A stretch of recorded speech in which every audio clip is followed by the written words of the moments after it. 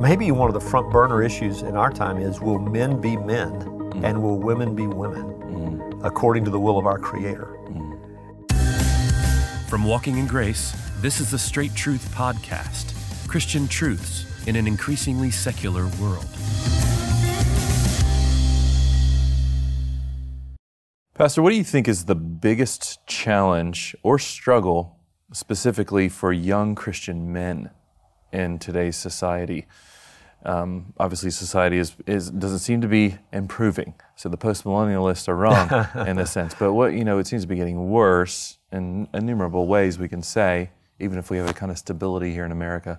But what for a young person, let's say 18 to 25, somewhere around then, maybe even younger, what are the biggest challenges for them? And then I want to ask you, what about Christian women? Yeah, at the same time? I would say actually both men and women. We often go to Titus chapter 2 specifically thinking about women, older women teaching younger women to love their husbands, love their children, be keepers at home. But Titus 2 also includes instruction from older men to younger men. Yep. And so what Titus 2 represents is generational instruction. And I think my number one concern for this generation is a disconnection from generational instruction. Mm-hmm. With the explosion of sexual immorality in our culture, there has been an implosion of the nuclear family.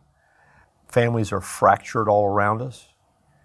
The result of that is a lack of fatherly and motherly instruction. There's a breakdown in respect for fathers and mothers. There's a breakdown in respect on the part of the younger generation toward the older generation. That's true. And so what we lose as a result is the wisdom, the experience of older people. In part because we lose wiser older people with the descent of the culture into the moral abyss. We have fewer wiser older people. Sometimes the respect has been lost for a reason, and that's tragic. But even where you have older, wiser people, godly people, the respect is not there to benefit from their knowledge and their experience. And I think it's a great danger. I see it even in the realm of the church, where there's an attitude among many young people that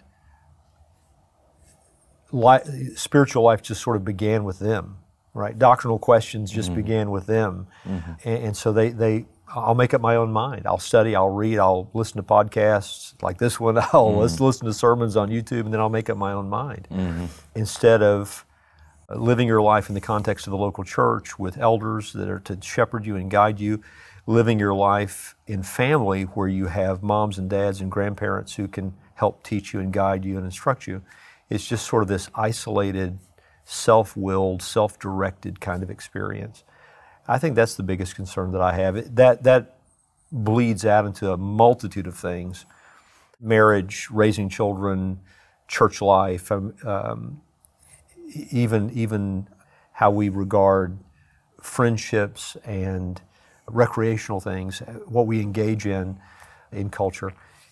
In all those areas, there's a danger where I'm not willing to be taught anything. Mm-hmm. So pride is destructive, and so that's my greatest concern. So that's for everyone, more generalized. Maybe you can speak to, just to say, you're talking to, I'm not a young man, but you're talking to a young man. Younger man, for sure. What would you say? This is going to be one of your biggest struggles over the next 10 years of your life. Yeah. And how would you counsel them or approach them? I would say, I would go back to the issue I just mentioned, because I'm just being honest with you, Josh. This is my greatest concern. So young men are specifically tasked with being submissive to their elders in the New Testament. I mean, they're named. Young men be subject to the elders, which tells me that young men struggle with authority.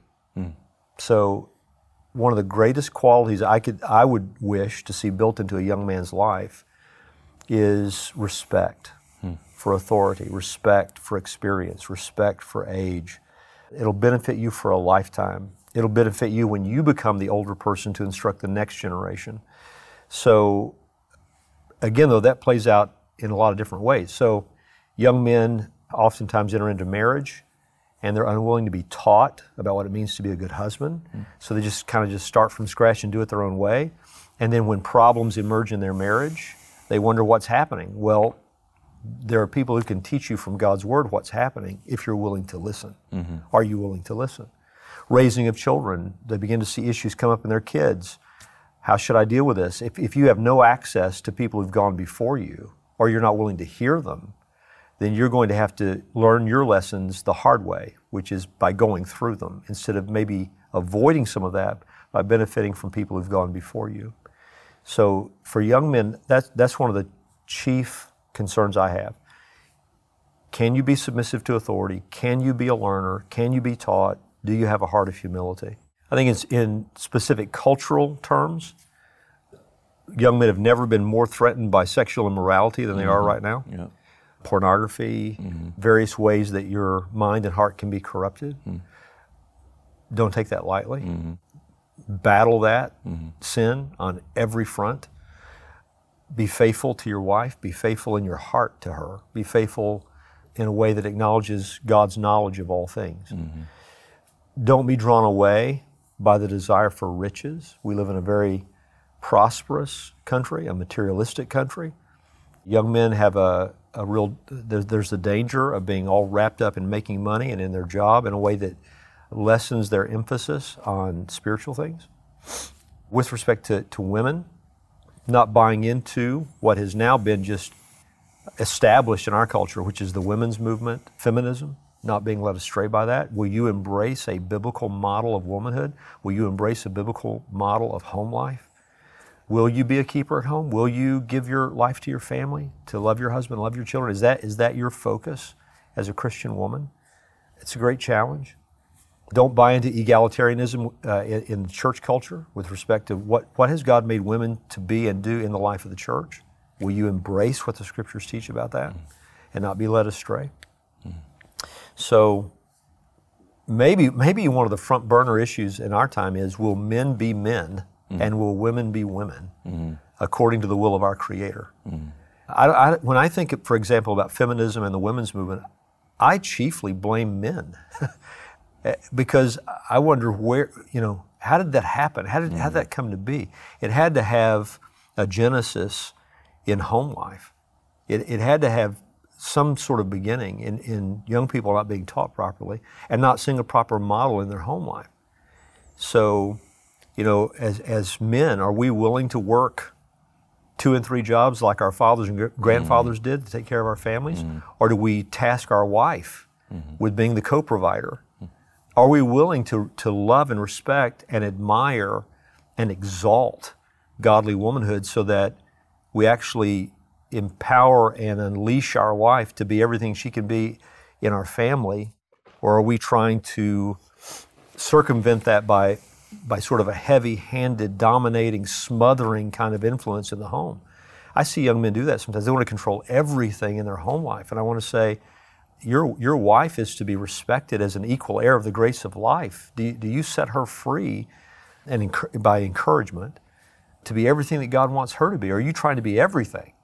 So lots of different issues, but I think older, godly, wise, biblically saturated people can be so helpful to you if you're willing to listen to them. And on the older generation's part, Josh, I think we've got to stop being the grumpy old men who say, "Get off my lawn," and realize the strength that the New Testament speaks of in younger men, courage, boldness, a willingness to risk for the sake of the kingdom of God. So we get older, we can become so protective, and risk aversion rises to the place that we don't do anything anymore that is courageous for the sake of the kingdom. I think we've got to be aware of that. So instead of being these old grumpy men who say, "Get off my lawn," can we applaud what is great about the younger generation and then be humble enough to be good helpers to them so that we don't dominate them. We let them flourish, but we're there to help guide. So that's what's on my mind and heart as I think about those issues. Thanks again for joining us for this episode of the Straight Truth Podcast. Now, Straight Truth is listener supported. So if you'd like to find out ways how you can help us to continue to produce this podcast, you can go to our website and find out ways to do that, straighttruth.net. At that website, you'll also find links to all of our previous episodes and our social media channels, so be sure to check it out. Straight Truth is a production of Walking in Grace Ministries, the preaching and teaching ministry of Pastor Richard Caldwell. For more information, go to walkingingrace.org.